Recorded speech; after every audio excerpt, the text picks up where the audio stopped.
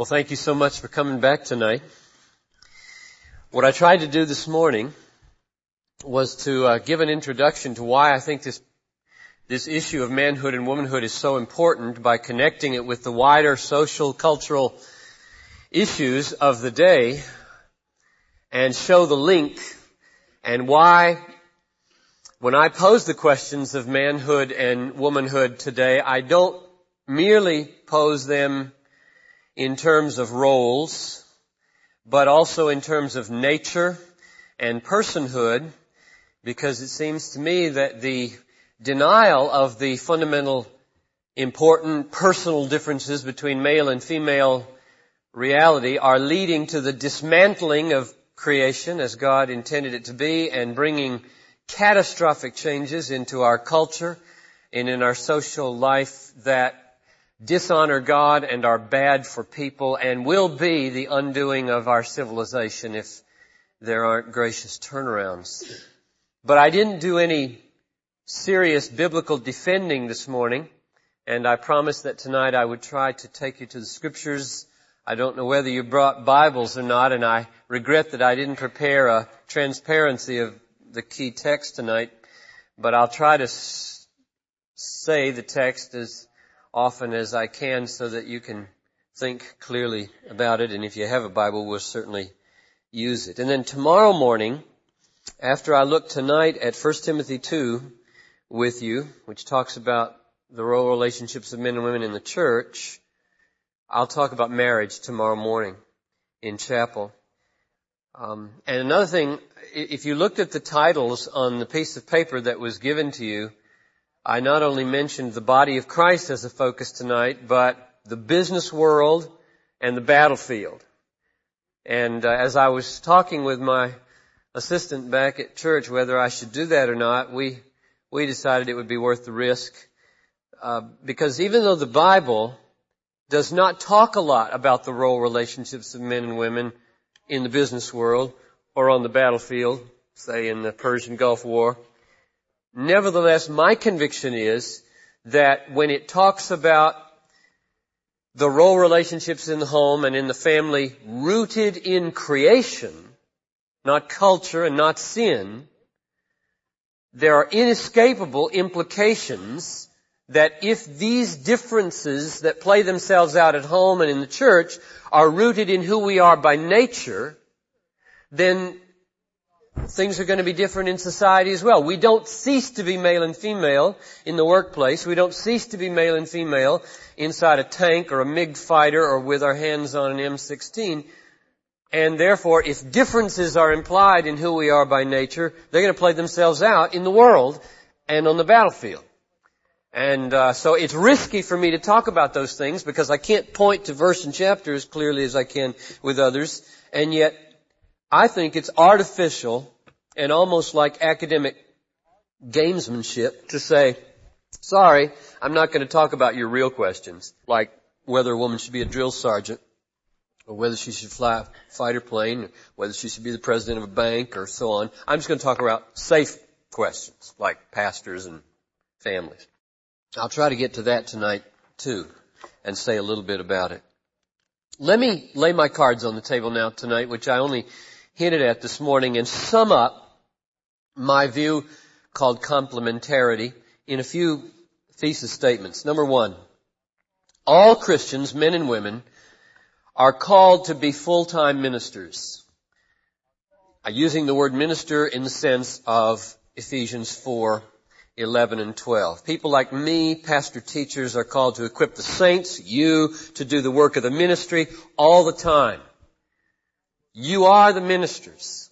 And I delighted yesterday morning, when I tried to motivate my people to get into small groups, I delighted to say to them that the vast majority of the ministry at Bethlehem Baptist Church happens by the people brokering the grace of God from God to other people. 1 Peter 4:10 describes that kind of transaction.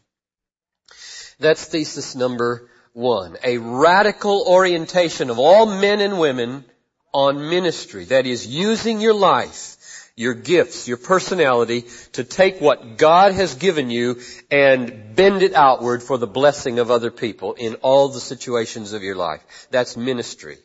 Ministry is not serving on committees. Ministry is not being hired by a church. Ministry is channeling grace from God to people. You look up 1 Peter 4:10 if you want to see that. Number 2, that was number 1. Number 2, I already said number 2. Ministry is the stewarding of grace from God to people. So 1 was you're all ministers. Number 2 is ministry is fundamentally the stewarding or the brokering or the channeling of grace from God to other people. Number 3, all the spiritual gifts mentioned in the New Testament, I believe, are dispersed to men and women and women. And I was eating lunch tonight, supper, and in our discussion we said that statement would likely be misunderstood because a lot of people would construe the pastorate as a gift, and then I'm going to wind up saying that I don't believe women are called to be pastors, and so I'm misleading you. I don't think the pastorate is a gift. I think teaching is a gift. I think administration is a gift. I think leadership is a gift. Those are all mentioned in the New Testament. Pastoring is an office. It's a calling.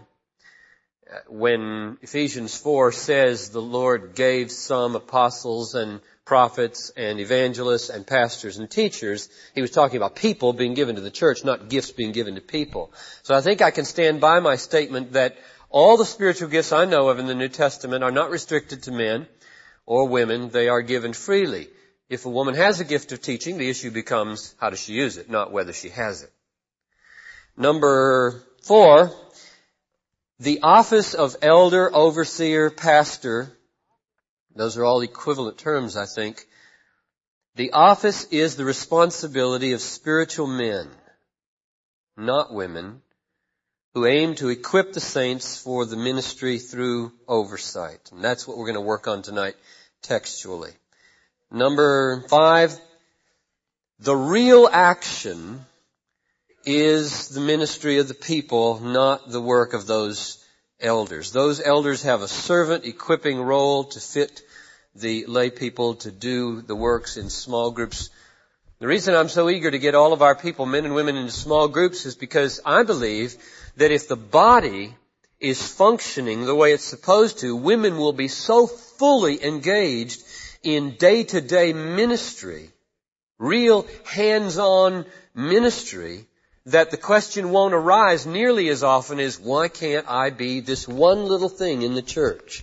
Every time I speak on this in different places, a typical response is a woman stands up and kind of with this action, well, what can we do?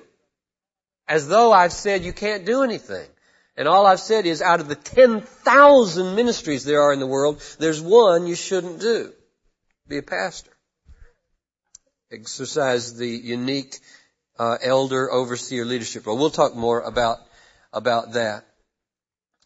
Well, maybe that's enough for summary of what the position would be. It's a lot more detailed, a lot more to be said about marriage, which I haven't mentioned at all, but I will tomorrow morning. Let me just give you a summary of why I'm saying what I'm saying. Number 1 is because I see it taught in 1 Timothy 2:12 following, which we'll look at in a minute. Number 2, because I see it in harmony with the overall picture of complementarity in Genesis 1 and 2 and in Paul's teaching and Jesus' ministry. The texts, number 3, the texts that are often brought in to say no, like Galatians 3:28, there's neither male nor female, or Acts 2, Christ pours out the spirit of prophecy upon men and women, your sons and your daughters will prophesy. I see all those texts that are used to argue against what I'm saying as not at all being against what I'm saying, but rather as qualifying abuses and correcting misuses of what I'm saying. Number 4, the aim of the New Testament, I think, is to redeem the distortions and the abuses that have come in with the fall of leadership of men in the home and the church, and the submission of women in those roles. I don't think the New Testament dismantles creation, but rather redeems sinful distortions of creation. And since these distinctions are taught in the Bible, I think, and I'll try to show you, and since I believe the Bible is inspired, and since I believe God is good, therefore I teach them, in spite of their being controversial, with a tremendous confidence that over the long haul, the Lord will take the truth and make it good for you. It's good for you. It's not a burden to carry. It's a blessing in your life. To embrace the truth will make your life deeper, richer, better than if you resist it. Okay, enough by way of introduction and summary, and let's go to the text now. I want to look tonight at 1 Timothy chapter 2, verses 11 to 14 with you, probably the most unpopular verses in the Bible in our day and age. Scarcely anybody preaches on these verses. They are so inflammatory, so offensive. People would storm out of many worship services if they were read. But they're in the Bible, and they are therefore, in my view, God's Word, and therefore they're good for us and a glory to Him. But they need to be interpreted like all the Scriptures. So let me urge you to sit before them and be humble and ask questions about them. And tomorrow night, by the way, will be probably mainly devoted to trying to answer questions. I can come prepared to pose questions that I've learned over the years that people always have and answer them, or I can come and just let you ask questions, and I'm trying to discern and think and pray and ask people what I should do tomorrow night. So if you have ideas, you can let me know afterwards. But it'll be an answering objections. So if you're frustrated tonight at the end that you didn't get a chance to say, yeah, but what about this when you said that, then tomorrow night I hope you'll get a chance to do that. Let a woman, this is verse 11 in 1 Timothy 2, let a woman learn in silence with all submissiveness. I permit no woman to teach or to have authority over men. She is to keep silent. For Adam was formed first and then Eve, and Adam was not deceived, but the woman was deceived and became a transgressor. Almost every sentence in there is explosively controversial. Almost every word. The three key words that I think we need to unpack and analyze in order to know what's being taught in verses 11 and 12 are the words silence, the word teaching, and the word authority.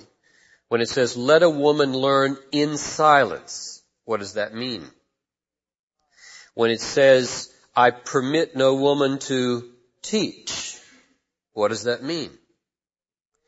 When it says, or to have authority over men, what does that mean? So those key words, silence, teaching, and authority in verse 11. And then when we've tried to get our hands on that, then verses 13 and 14 are even more controversial. What are these two arguments? The man was created first, and the woman was deceived, not the man. Those two arguments for this. So we're going to work our way systematically through these things, and in the end try to draw out broader implications for the body of Christ, the battlefield, and the business world. Okay? So verse 11, let a woman learn in silence. We want to talk about this word silence for just a minute. What does Paul have in mind here? Women never talk. When do they never talk? Do they never talk in some given setting? Is it every situation in life? Is it total silence? The first observation I would make is that the word for silence here, hesukia, is found in verse 2, or a slightly different form, hesukion, is found in verse 2. And notice the nuance that it has here in verse 2, where Paul says, pray that we may lead a quiet, there's the word, a quiet and peaceable life, godly and respectful in every way. You see, sometimes words like silence carry immediate connotations in your mind that might be slightly off from what a contextual connotation might be. Now here, if you heard the word quiet, pray that God would let you lead a quiet life. Your first thought would not be a life in which you never speak. That would not be the thought that would come to your mind. But that might be the thought that would come to your mind when the word is used a few verses later. And so we're tipped off by the use of the word in verse 2 that perhaps silence, let a woman learn in silence, may not mean zipped lips, never talking. It might have more of that flavor and connotation of a quiet and peaceable life. Now, here's another clue.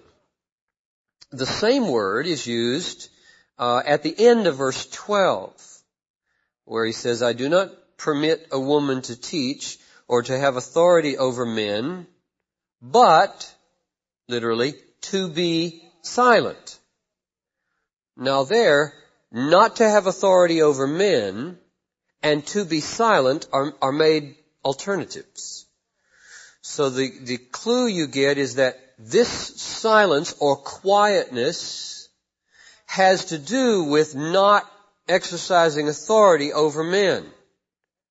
So there's a tip-off there that there may be a kind of speech that would call the man's authority or leadership into question, and maybe a kind of quietness and attitude that would not call that leadership into question. Now we're going to come back in a minute to that. My suggestion on the word silence is that it does not mean total, non-speaking involvement in the local church, but rather would mean probably the kind of speech that would, whatever form it took, call into question the leadership of the men in the assembly or as the eldership of the church. Now let's hold that as a possibility in your mind while we look at the second word, teaching. I permit, verse 12, I permit no woman to teach. Now to answer what that means, how extensive is that meant? What clues are there in Paul, in his nearer and wider context, for whether that's an absolute bar on all kinds of teaching in all kinds of places, or whether there's a unique focus to that? Now one of the ways to get at that is to ask, are there teaching illustrations in the rest of Paul's writings where women do teach? And there are several. For example, in Titus chapter 2, verse 3, Paul says, older women are to teach the younger women. They are to teach what is good, and so train the younger women to love their husbands and children.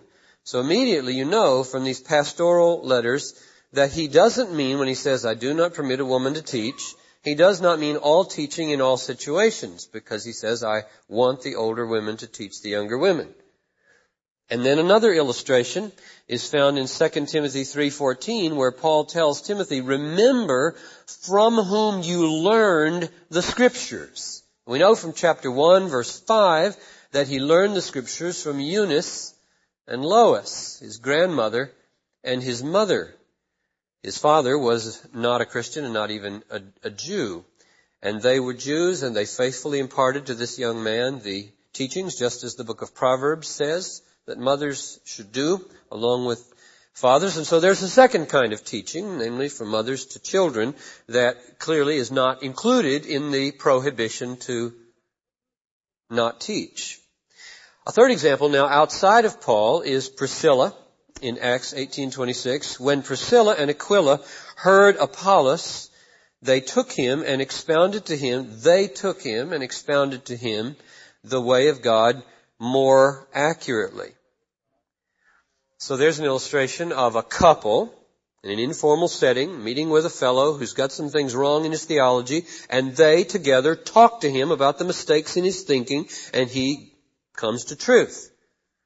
So there's a woman involved in truth impartation in that kind of setting along with her husband. So we know at least 3 kinds of teaching biblically are not included in this prohibition. I do not permit a woman to teach. So we need to ask, are there any clues in the context that might give us a focus of what he does mean If he doesn't mean those three, what does he mean? What kind of teaching is he prohibiting here? And I think the next phrase is probably the best way to put a governor and a control and a guide on this. I do not permit a woman to teach or to exercise authority over men. I do not permit a woman to teach or to exercise authority over men. So I think the teaching relates to the authority issue. There's a connection here somehow. If these other kinds of teaching seem to be permitted and endorsed by Paul, and we ask him, what do you have in mind then? He says, I'm talking about a situation where teaching goes together with authority.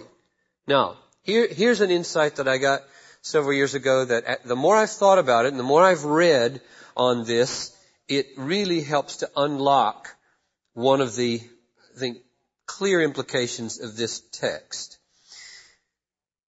If you go back to the lists of qualifications for elders in 1 Timothy 3 and deacons, and you ask, what's the difference? What's the key difference between a deacon and an elder in the churches? You find that elders are called upon to be apt to teach. Deacons are not required to be apt to teach. And elders are charged with the governing or the ruling of the church. 1 Timothy 5:17, let elders who govern or rule well be considered worthy of double honor. Deacons are never charged with governance or oversight like that. All of the other qualifications for deacons and elders seem to overlap. I conclude, therefore, that the fundamental distinction between the eldership or the oversight of the pastoral life of the church and the diaconal ministry level of the church is the preaching and the ruling or the governing or the administrative leadership of the church. And then I come to 1 Timothy 2:12, and I find it remarkable that those two things are the very two things that Paul forbids to a woman. I do not permit a woman to teach or to have authority. So in the context of the pastoral letters, it seems like that's almost a paraphrase of, I do not permit a woman to assume the pastoral or the elder office. Does that make sense? I mean, whether you agree or not, do you see the flow of the argument there that those two things, teaching and authority, are put there because those are the distinguishing features of eldership. So if you ask me, then do you allow women to be deacons? I would say yes. Now, some of you may come out of church traditions where deacons are the authoritative rulers of the church. That's just bad ecclesiology. That's typical Baptist stuff, have a pastor and a board of deacons who run the church. That's just not biblical. I grew up in that, and I'm a Baptist. It took me about 8 years to get my church to change that. But we do. And then the issue, should women be on that group, then it becomes more difficult. But if you have a group of elders who assume the role of leadership as it's laid out here, then just about everything under that is open to women in the church.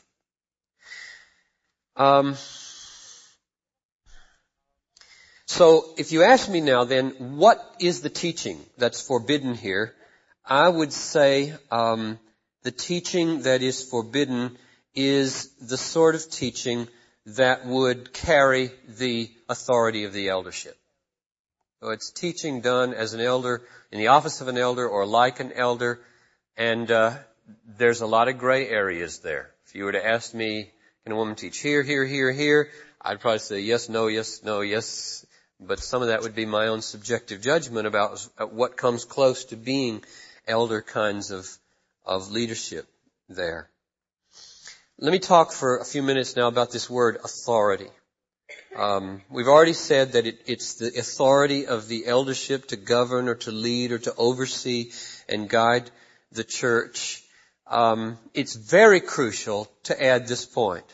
In Luke 22:26, Jesus said, let the greatest among you become as the youngest, and the leader become as the one who serves. Now, I remember debating with Elvira and Berkeley Michelson, friends. Berkeley's gone to be with the Lord now. Elvira, who was always more strong than Berkeley anyway in these debates, at least emotionally, she came on that way. Whenever we talked and debated, this is the text they would bring up to me and say, you're always talking about leadership. You're always talking about governance. You're always talking about authority. Isn't the New Testament all about servanthood? I said, yes. Yes. And my comeback would always be, it's not either or, is it? Since both are talked about, since elders who rule well are to be considered worthy of double honor, surely that's not a contradiction of Luke 22:26. And then I said, when Jesus in John 13 took off his outer garment, took a towel, bound it around himself like a slave, got down on his knees, took a bowl of water, and like a slave, washed his disciples' feet one after the other, to their great and utter dismay, serving them, nobody for 1 second doubted who the leader was in that room. He was on the floor, but he was the leader. There is no contradiction between servanthood and leadership. Leadership is to be humble. It is to be broken-hearted. It's not to be domineering and oppressive and self-exalting. But it's leadership nevertheless. And so I want to say what they say. I want to affirm what Jesus says here.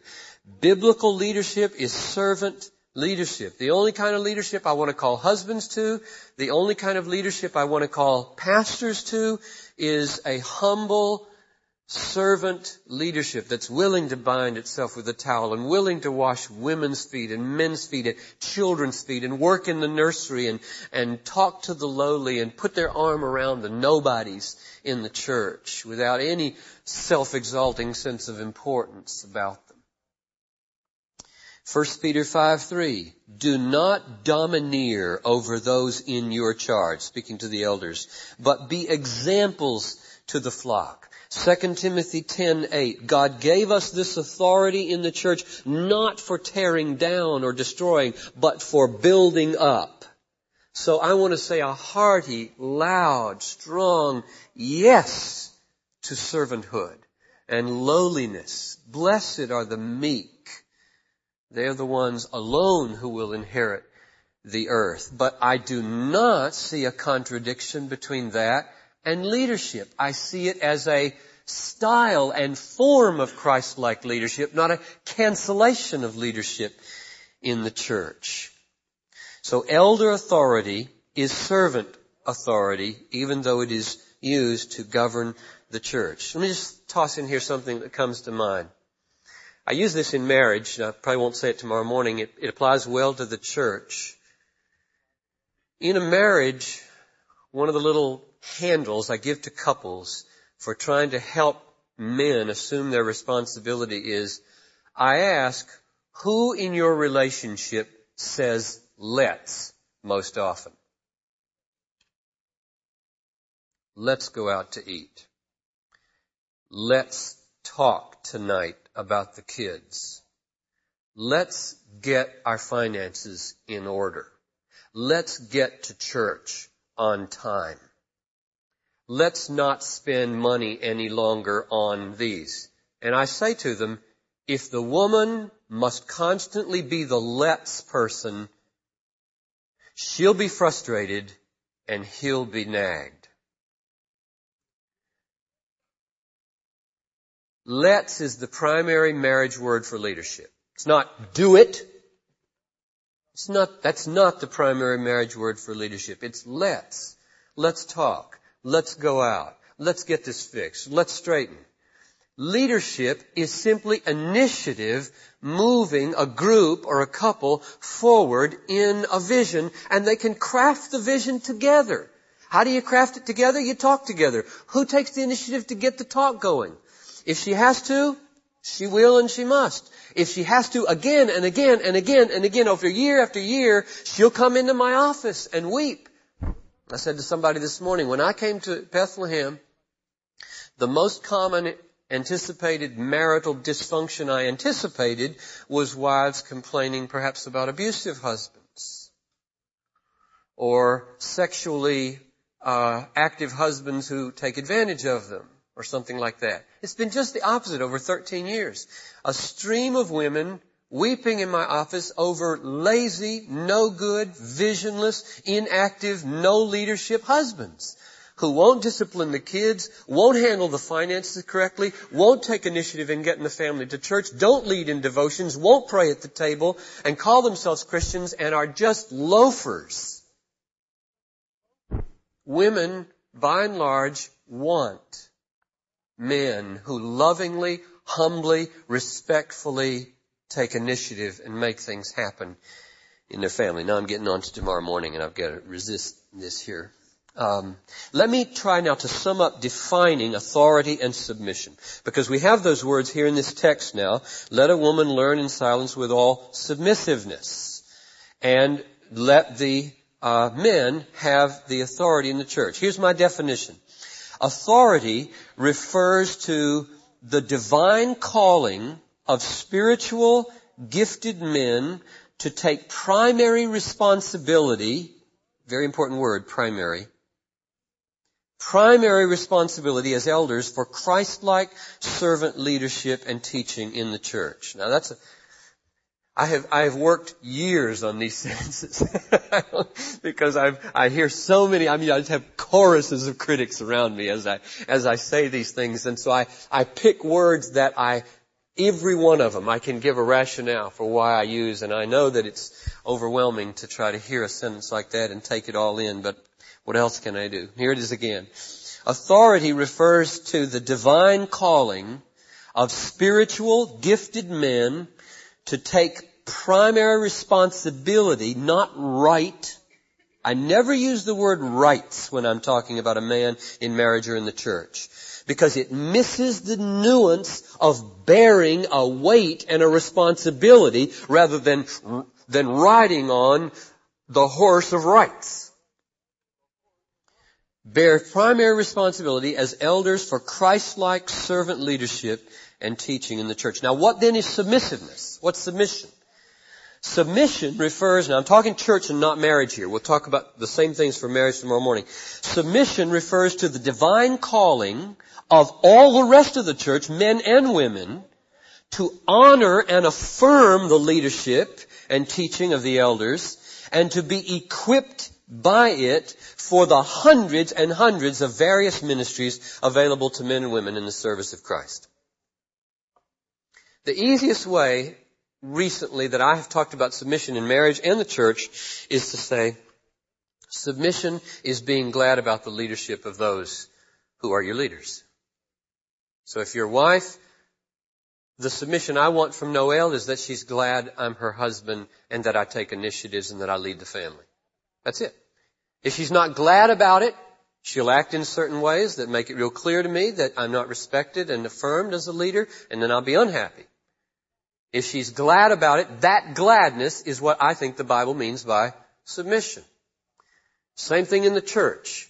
Submission among the people of the church is to say, I'm so glad we have godly leaders in this church. Let's follow them. Let's pray for them. Let's support them. Let's let them lead. Let's follow them. This does not rule out their fallibility and their mistakes, and therefore there are built in, biblically, in constitutions and other ways, a way to call an elder into question appropriately without being insubordinate. There are ways that elders submit themselves to be corrected and held accountable.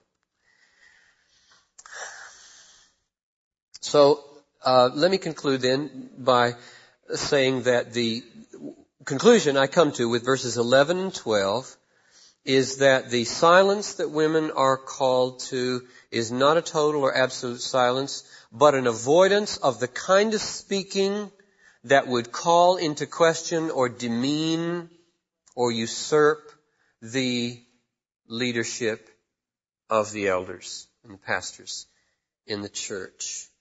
The kind of teaching that is forbidden is the teaching that carries the authority of the elders. An eldership teaching. A teaching role or a teaching office that is interwoven with that kind of authority. And the kind of authority we're talking about is the pastoral eldership office, which is a servant role and not one that demands rights and rides roughshod over people. Now, let's move from there. You can keep your questions and write them down so that you'll remember them either later tonight or tomorrow. Let's go to verses 13 and 14, where the arguments are given. Paul, even though Paul's an apostle and has divine authority from the risen Christ, he argues. He always argues. He argues from Scripture. And he has two arguments here for why he has said what he has just said, namely about men having primary responsibility for leadership in the church. And his first argument is, for Adam was formed first and then Eve. That's his first argument. And his second argument is, Adam was not deceived, but the woman was deceived and became a transgressor. So let's just take those one at a time. The first one is, Adam was formed first and then Eve. So what Paul is doing, it sounds like, is that he read his Bible, chapters 1 and 2 of Genesis, and he asked himself this question. Even though it says in Genesis 1 that he created man male and female, and both in the image of God and of equal value as persons, nevertheless, when it gets to detailing the way of creation, he says that Adam was created first. He was put in the garden. He was given by God the moral guidelines for the garden. And then God looked and he said, it isn't good for man to be alone. He lined up all the animals in front of him. He looked at them for the kind of thing he needs. He doesn't find it. Reason? You don't find the kind of needs that God was talking about met in animals. It's personhood. Equal value in the image of God, personhood. Therefore, God brings woman out of the side of man and presents her to the man for the fulfillment of that role. And Paul steps back from that and he thinks and he concludes, God created man first, gave him the governance of the garden, brought woman in alongside him as his helper because God wanted the man to go ahead and take the lead. Now you got to decide, are you going to go with Paul in that or not? And it's unbelievable to me how many evangelicals say hogwash. They just say hogwash to Paul's reasoning. I think it's right. I think it is good reasoning. Because if I were God, and in the way I created man and woman, I wanted to communicate an absolute egalitarianism where the roles were parallel, I would have created them simultaneously. Why mix it up?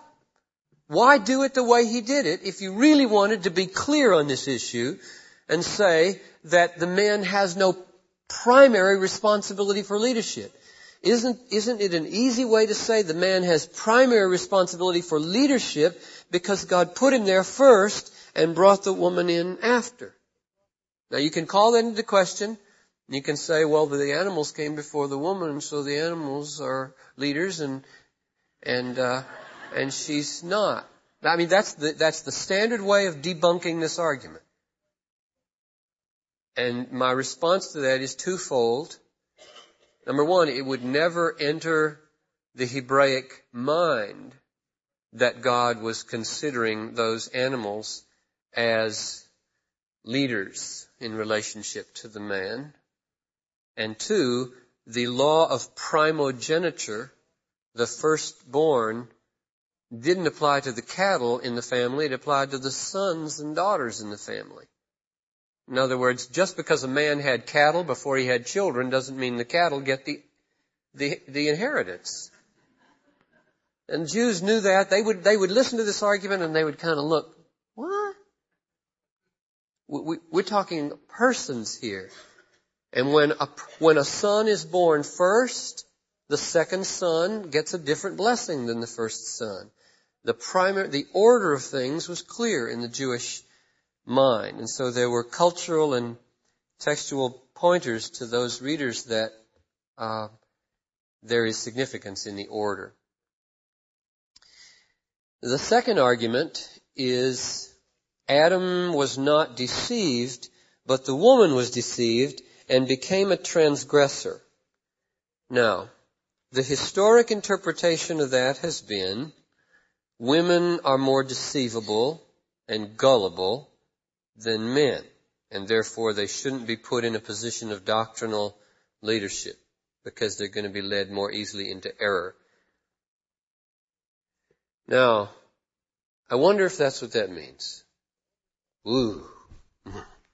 Get yourself crucified. If that were what you taught on this passage. I doubt that that's what this means.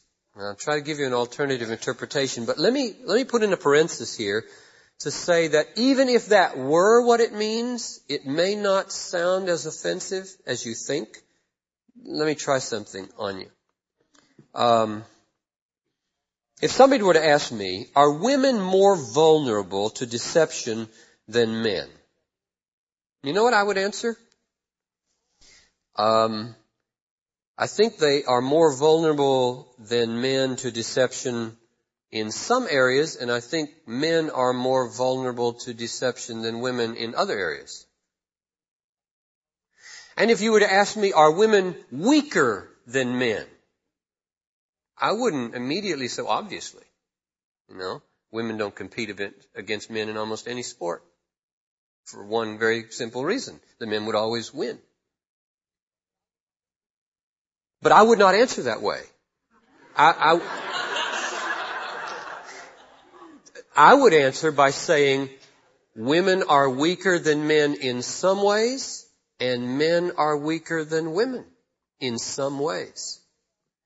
If you ask me about are women smarter than men, I went to Wheaton, and I would almost be inclined to say, obviously, because the women at Wheaton are, the screen of getting into Wheaton is so much higher for women than it is for men that they ruin the curve in every class. They're so smart. And I was in a high school class with 368 people, and I was 20th, and the 19 ahead of me were women. So it never entered my mind that men are smarter than women. I would incline to think the other way. But I would never answer that way either. I would always say, in some ways, women are smarter than men, and in some things, men are smarter than women. Now here's what I'm getting at. It's real easy and naive to try to line up a list of weaknesses of masculinity and line up a list of weaknesses of femininity and then say the one is better than the other. You know what I think would happen if you were God and you knew them all and you understood them to their root and you lined up the plus and minus of strength and weakness, strength and weakness, strength and weakness, strength and weakness, strength and weakness for men, and you tallied them up at the bottom, subtracting the weaknesses, adding the strengths, the number you're going to get at the bottom I think is going to be the same. But the weaknesses and the strengths in each column are going to be different. And here's the exciting part. This is why I like the word complementarity. If you took the lists and you laid them on top of each other, the complementarity of it would be wonderful. In fact, I think the reason there are these so-called perceived weaknesses and strengths is because a man's weaknesses are meant to call forth a woman's strengths, and a woman's weaknesses are meant to call forth a man's strengths so that there is a complementary meshing rather than a being at odds or two people insisting they have exactly the same traits trying to form a relationship. Let me illustrate something just to show you more clearly what I mean. Statistics that I've read say that 6 times more men than women are arrested for drug abuse. 10 times more men than women are arrested for drunkenness. 83% of all serious crimes in America are committed by men. 25 times more men than women are in jail. Virtually all rape is committed by men. Okay, so women manifestly are superior beings, right?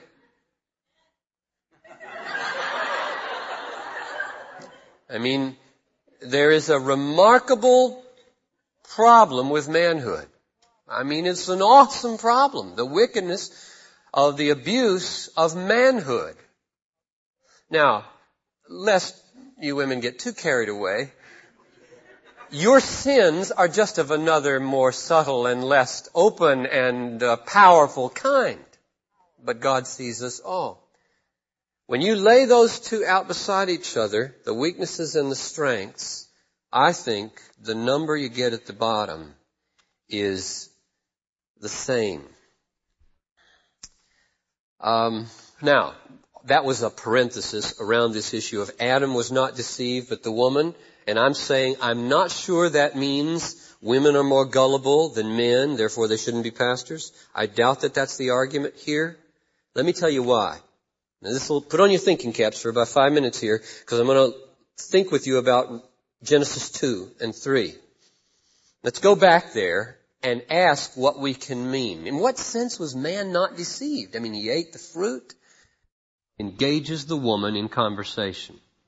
Now the serpent was more subtle than any other wild creature that the Lord God made. And he said to the woman. Now there's a clue there. His subtlety and the one he chooses to address. Okay? Just bear that in mind. Second observation is this. Adam was evidently with Eve when that happened. He didn't sneak up and find Eve by herself. Adam was with her. Now why do I think that? Couple of reasons. If you look at verse 6, it says, when the woman saw that the tree was good for food, and that it was a delight to the eyes, and that the tree was desirable to make one wise, she took from its fruit and ate, and she gave also to her husband with her. Nowhere in verses 1 to 6 does it say she went and found him and brought him. Nowhere does it say he arrived on the scene. The assumption, without any break in the flow, is that Adam was with her, listening. Then if you go over to chapter 3, verse 17, you find that God disapproves not just of the fact that they ate the fruit, but of the dynamics of the relationship that were happening. And this is, we're getting right at the crucial essence of what I think Paul was after here. Genesis 3:17, God says to the man, after the fall, because you have listened to the voice of your wife. She did not say a word to him in chapter 2. Not a word. What does God mean? Because you have listened to the voice of your wife, and have eaten of the tree which I commanded you, you shall not eat of it. Cursed is the ground because of you. What does he mean? Because you have listened to the voice of your wife. She didn't say, come on, Adam, eat. She didn't say a word, verse 6. The only word she says in chapter 2 is words to the Satan, to the serpent. I take it to mean, therefore, that Adam was there, and he was listening, and he heard her talking. And he let her take the lead. He didn't defend. He didn't protect. He didn't intervene. He didn't assume responsibility. And at the very outset, something was going awry in the relationship. So I think the subtlety of Satan was precisely this. He knew what God had established in chapter 2. Namely, that the man was to assume a special burden of responsibility for the moral life of the garden. He knew that man was called upon to be strong and protect and care for this woman. And therefore, he comes up, he stands, here's the man, here's the woman. He glances at the man and looks away from him, defies his role in his silence to the man, mocks his leadership, and engages the woman and draws her in to the leadership role while the two are together. And when they both give in to that deterioration or dismantling of what God had ordained, the fall happens. Therefore, here's what I think Paul means in 1 Timothy 2:14. I think he means, when it says Adam was not deceived, he means Adam was not approached by the deceiver and engaged in direct conversation to do dealings. The deceiver was very subtle in not engaging the man, but rather defying God's order and taking up the woman and putting her in the position of spokesman and leader. But the woman was deceived and became a transgressor. That is, she's the one who took up dealings with the deceiver. She's the one who was led into direct interaction with him and became the directly deceived, while the man was abdicating his responsibility, just as guilty, maybe more, standing there. So that the point of the verse is, the first half of the verse, or the verse 13, Adam was created first, says God, in His created order, said to the man, take initiative because I have taken the initiative to put you there first. And then when it came to the fall, God said, the reason things have collapsed between man and woman, the reason there is such deterioration in the world, the reason there is such abdication of responsibility and abuse of responsibility from men is because at the very beginning, this is what happens when you exchange roles. This is what happens when a woman puts herself forward or a man abdicates responsibility in an area where they are meant to operate in a different kind of complementarity. So my summary then of this whole unit is that men, godly, spiritual, humble, Christ-like men are called to be the overseers who bear the primary responsibility of leadership in the church. That women and men are called in alongside them to assist them in realizing the vision that God gives to the church with the hundreds and hundreds of kinds of ministries that are open to men and women in touching the lives of people. And the reason for this is not culture, and the reason for this is not sin. The reason for this is that God created it that way. Verse 13, and when that way is defied and broken, there comes collapse, deception, and ruin into the world. Verse 14. Now, let me take just a few minutes, even though I see I'm getting near the limit here, perhaps, and go beyond the church. Because if what I've said is right, if I'm anywhere near the truth, then the reasons for why we relate the way we do in the church, and tomorrow you'll see it even more clearly, I hope, from Ephesians 5 in marriage, the reasons why we relate the way we do is because of creation. God made us to be a certain way, not because of culture and not because of sin. Sin distorts these relationships, but it doesn't create these relationships. And so what I've tried to do in this book, What's the Difference, is answer the question I gave this morning. What is at the heart of femininity and what is at the heart of masculinity? And then what are the implications for the battlefield? What are the implications for the business world? And I can only briefly touch on these tonight, but let me do that. Let me give you the definitions that I have in here and send you to the book for all the nuanced exposition. Here's my definition of manhood, okay? I wonder if you've ever heard anybody risk a definition of masculinity and then femininity and answer the 11-year-old's question. Mommy, what does it mean to be a woman and not a man? Daddy, what does it mean to be a man and not a woman? So I'm going to try anyway. Take masculinity first. At the heart of mature masculinity is a sense, and what I do in this book is take every one of these words, sense, and I've got a page on that, and every word that comes in the rest of this definition, I have pages explaining it.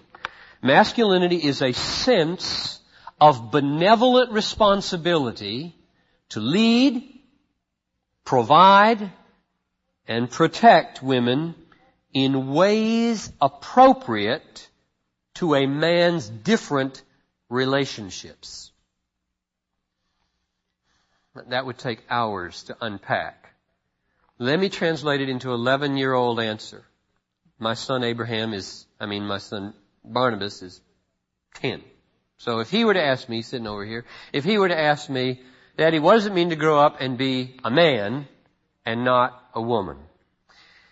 I would say it means that you grow up to be a strong, humble person who feels a special responsibility toward women. To see that good things that need to get done, get done. And a special responsibility that they be safe in your presence. And a special responsibility that they have what they need. Especially when they're close to you and have a special relationship with you. And here, I would use this illustration. If when you grow up and you marry, and things aren't going well in your family, and Jesus comes to your front door and rings the doorbell, and your wife goes to answer the door and she opens it, and Jesus is standing there, Jesus is going to say to her, is the man of the house home? He won't say first, you and I have something to deal with. He's going to say, is the man of the house home? You know why I think that?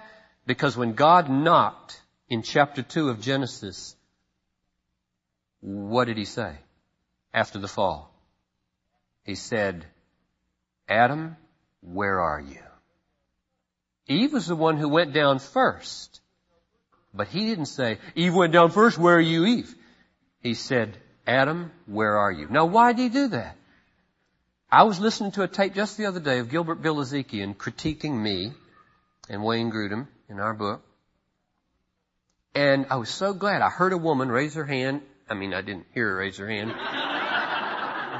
I assumed she raised her hand because she butted in and she asked him a question. What about their point that God comes to the man first after the fall and holds him accountable even though Eve was the one who seemed to deal with the deceiver and sin first?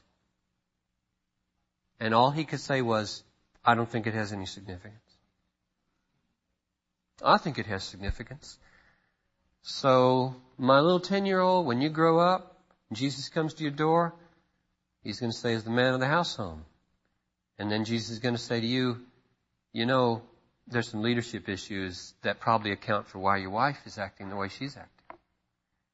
And if you were a better husband, if you did things right, if you were humbler, if you spent more time with her, if you cared more for her, if you didn't speak so carelessly with her, if you put down the newspaper when she's talking to you, she would probably not react the way she's reacting, and the kids wouldn't be acting out the way they're acting at. We need to talk.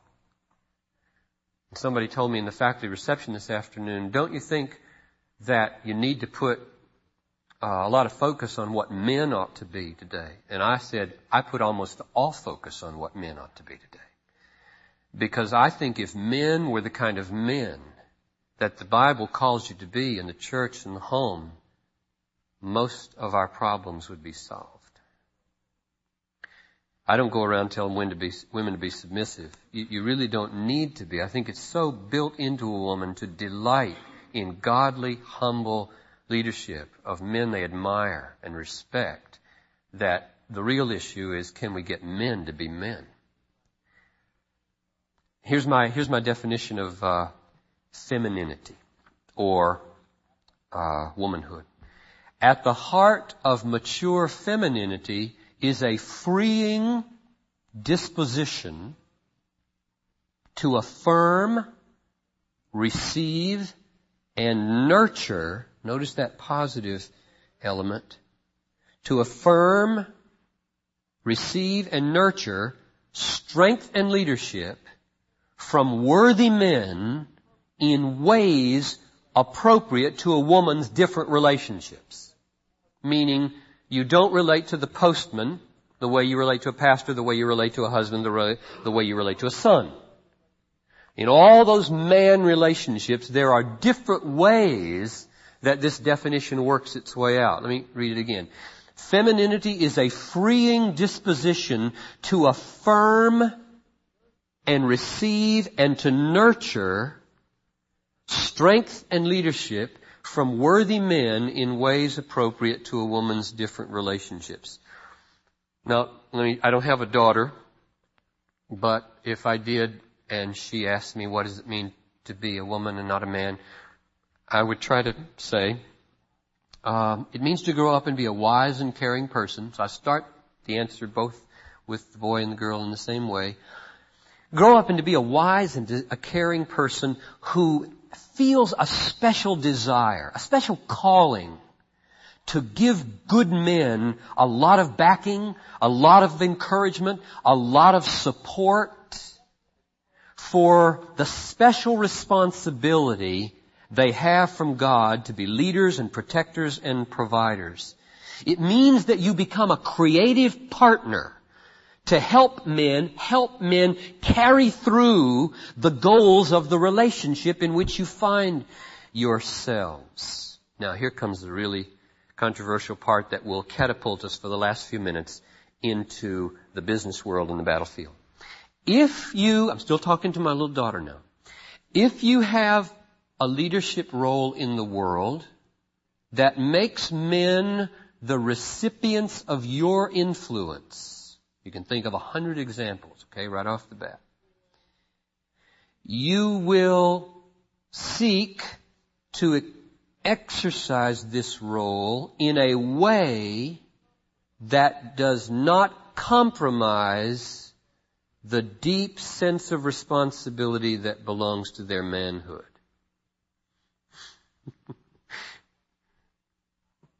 Now what in the world, how in the world are you going to do that? Should women be drill sergeants in the Army? Should women be the umpire behind home plate in Major League Football? See right! What are you at? Between fighting. Should women fly MiG jets in the Persian War? Should we have lost 5 women in combat in the Persian Gulf War? My answer to the business world is an indirect answer that will probably satisfy nobody, because I cannot give you a list of man's jobs and woman's jobs. I think that would be a hopeless enterprise that would never work. There are peripheral things. In other words, I would argue that a woman shouldn't be a drill sergeant in the face of an 18-year-old kid or a 35-year-old man chewing him out and telling him to do 41 push-ups and just, and I'll argue that a woman shouldn't serve on the front lines of the infantry. But I can't, in the thousands of jobs in between there, give you a list. So here's what I do. On the basis of what I've seen in the created order, I would say all relationships between men and women in the business world find themselves on 2 continuums, a continuum of personal to non-personal and a continuum of directive to non-directive. And to the degree that a woman's relationship to a man in the business world is directive, it needs to be non-personal. And to the degree that it is personal, it needs to be non-directive. Now here, let me give you an illustration, because that probably maybe isn't clicking. I can picture a woman architect who spends almost all of her days over a drawing board creating detailed systems of heating and electrical and structural dimensions of a building. She hands over these blueprints to about 5,000 men to build a skyscraper and virtually controls their activity for the next 6 months because she drew it and they follow it. And I would see no problem with that. Why? Because there is no personal dimension. It is not the woman there over him every day telling him, do this, do that, do this, do that. It is being mediated through this piece of paper, and so it's non-directive. Same thing, say, with a woman traffic planner who designs which streets are one-way and which are two-way and where the stoplights are and how they go on and off. And this is a civil engineer or something like that. So men all day long, tens of thousands of them, are stopping and starting and driving in directions because she decided which way they're going to go. And I don't see any problem with that. Why not? Well, because there's no personal, sexual, gender dimension in it. However, on the other hand, there are personal relations. I think in-your-face drill sergeants is very personal. I think marriage is very personal. And you can come up with others. I threw out the umpire thing. I don't have much stake in that. But you can imagine the kinds of personal relations and personal dimensions in which a woman, if she's not going to call the man's sense of responsibility into question, is going to have a demeanor that affirms him. Here's the illustration I tried to think of. Say a woman is a bank loan manager. She negotiates mortgages. She sits at a desk in a bank and she helps people get mortgages so they can buy their house. And there's a man who drives a truck for a courier business. And basically he runs between banks and others, institutions, and he walks in and asks her what she wants him to do. And she says, I would like you to take this to First Bank and give it to Ms. So-and-so. And he does it. Okay. Now, how can this work if by nature men feel special responsibility to lead and to care for, to protect women, and women in their submission are to affirm that and receive that and nurture that? And I believe that it's possible for a woman in that kind of role and a man in that kind of role to relate in such a way that she deals with him, speaks with him, and affirms him in ways that exalt his manhood and he honors her womanhood. Now, this is where it gets real risky for me to try to give you specific examples because you can always think, oh, that's hokey or something. But I can easily imagine them talking and her thanking him for doing such an excellent job, or after work she sees him in the parking lot and she has to walk downtown Minneapolis up onto the second level of the dark parking ramp, and she says, I'd rather not go up there alone. Would you mind walking me to my car? And all of a sudden, even though he's the one who has taken the instruction from where to carry this, she says, I want to look to you for protection here. And there are other ways that I think women in the business world can creatively affirm a man. She might inquire about his wife and his children and affirm him in his leadership there. She might talk about the way he's moving and behaving in the company in a way that affirms that, and so on. With regard to the battlefield, I won't bother reading this long quote I have here from one of the generals that I wrote down, but basically, I find that there were 35,000 women in the Persian Gulf and 5 were killed as reprehensible. I find it as reprehensible, an indictment of manhood in America. The Minneapolis Tribune in my city wrote, April of this year, quote, the Gulf record has helped explode the myth that women are less able to succeed or sacrifice in the service of their country. That was never a myth. Nobody ever doubted it. And then they went on and added this. It's senseless to forbid women to use in combat the skills they already use daily. Like their male counterparts, female soldiers should be allowed to perform any task of which they are capable. Now that is vintage argumentation today.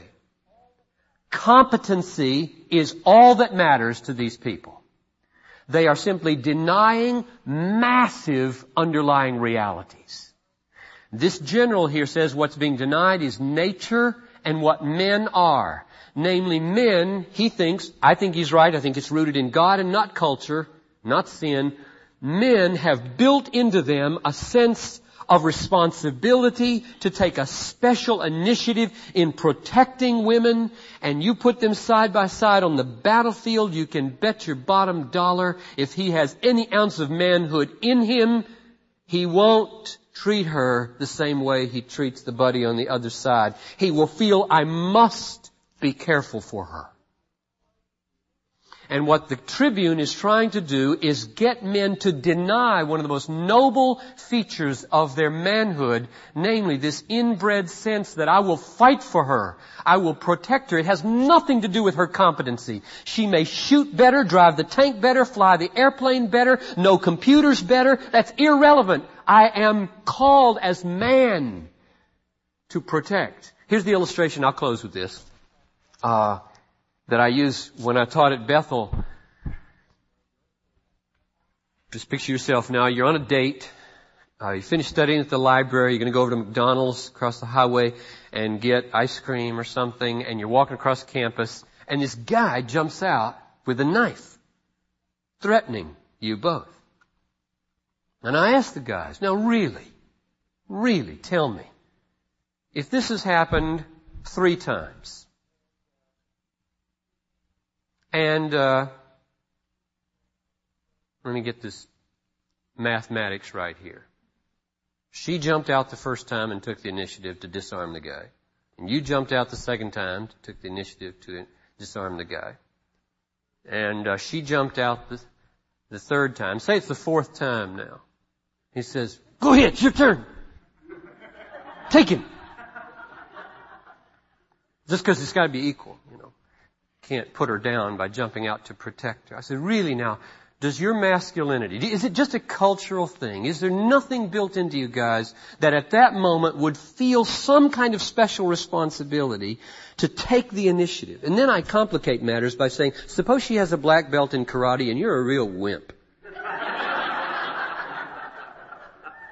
And you know she could just go whack and he'd be on his back.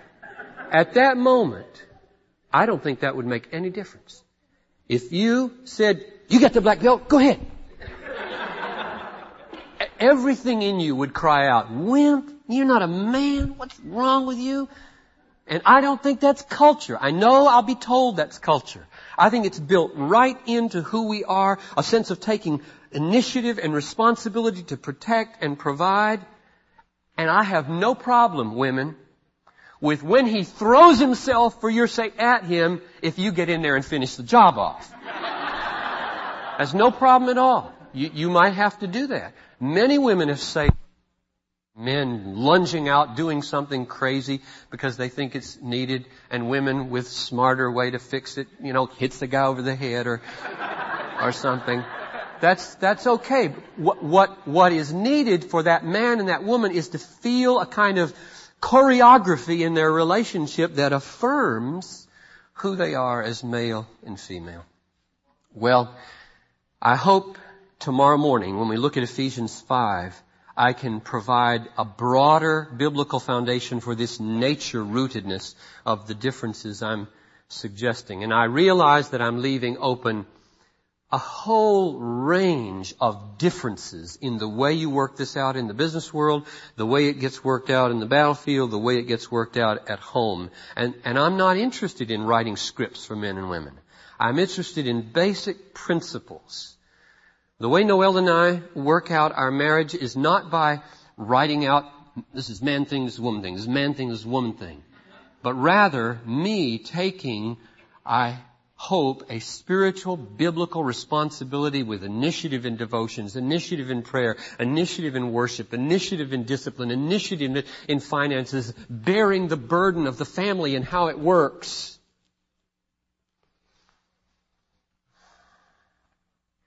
And then letting the details of who vacuums on any given night fall into where it will. That's not a big issue. When she goes away, like she did for the last 10 days, I do everything. I wash the clothes and I wash the dishes and I vacuum the floors and I make sure the boys are off to school and I don't feel my manhood compromised at all. Well, I got to stop. I could just keep rambling on and on. Let me close with prayer. Father in heaven, I just pray that these scattered thoughts that I hope are rooted there in 1 Timothy 2 will bear fruit now in healthy, wholesome, happy, God-honoring, deeply satisfying relationships for married and single people over the next decades of their lives here. May you be glorified in the way we relate to one another as male and female. In Jesus' name, amen.